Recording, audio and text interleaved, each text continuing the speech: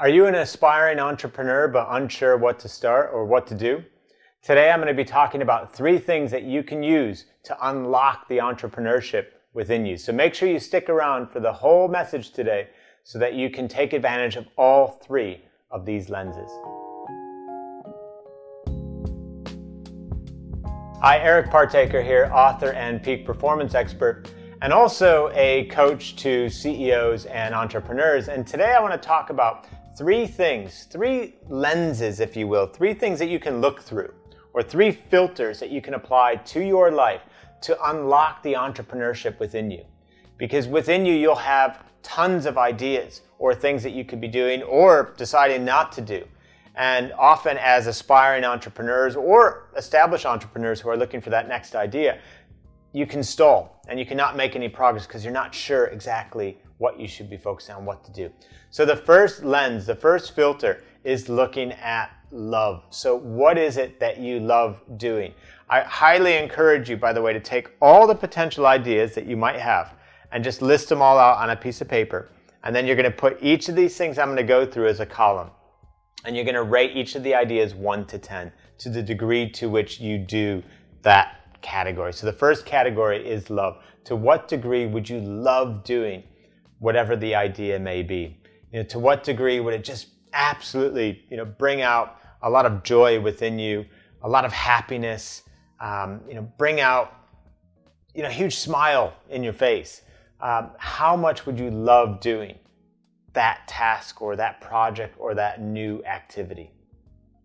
The next thing, the next column on your list is skill. So we like to do things that we're really skilled at, things that we're really talented at.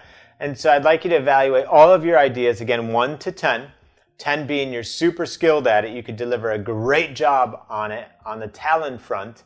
So how skilled are you at each of these things on your list? Each of these potential entrepreneurship ideas. And last but not least, I want you to think about need. So love, skill, and need. To what degree would the world really need this idea, this activity that you have in mind, this new business proposition? Ultimately, your idea needs to solve a problem or present, a solution to those in need. And so if the world is not really going to be in need of it, you could have something that you love doing, that you're very good at.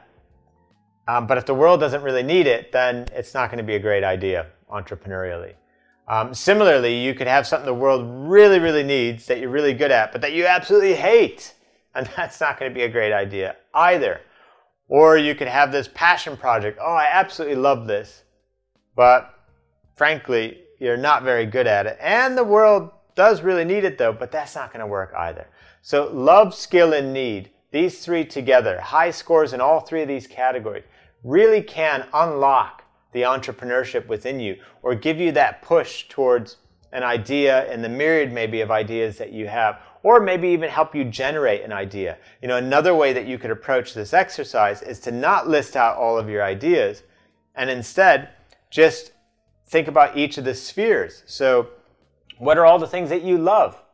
What are all the things that you're really good at? And what are all the things that come to mind from a problem point of view with the world that you really want to solve? And see which things lie at the intersection of all 3 circles.